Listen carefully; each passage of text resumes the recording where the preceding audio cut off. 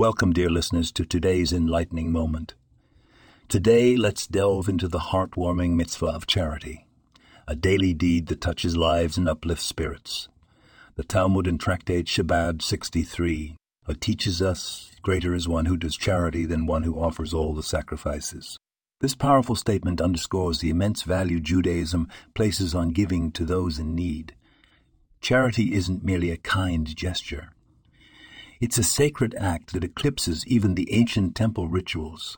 Maimonides, the Rambam, in his code, the Mishneh Torah, outlines 8 levels of giving, with the highest form being to support a fellow in a manner that allows them to become independent. The essence of true charity is not just to give, but to empower. Every time you reach into your pocket to help another, you are building a world of kindness and fulfilling the divine will.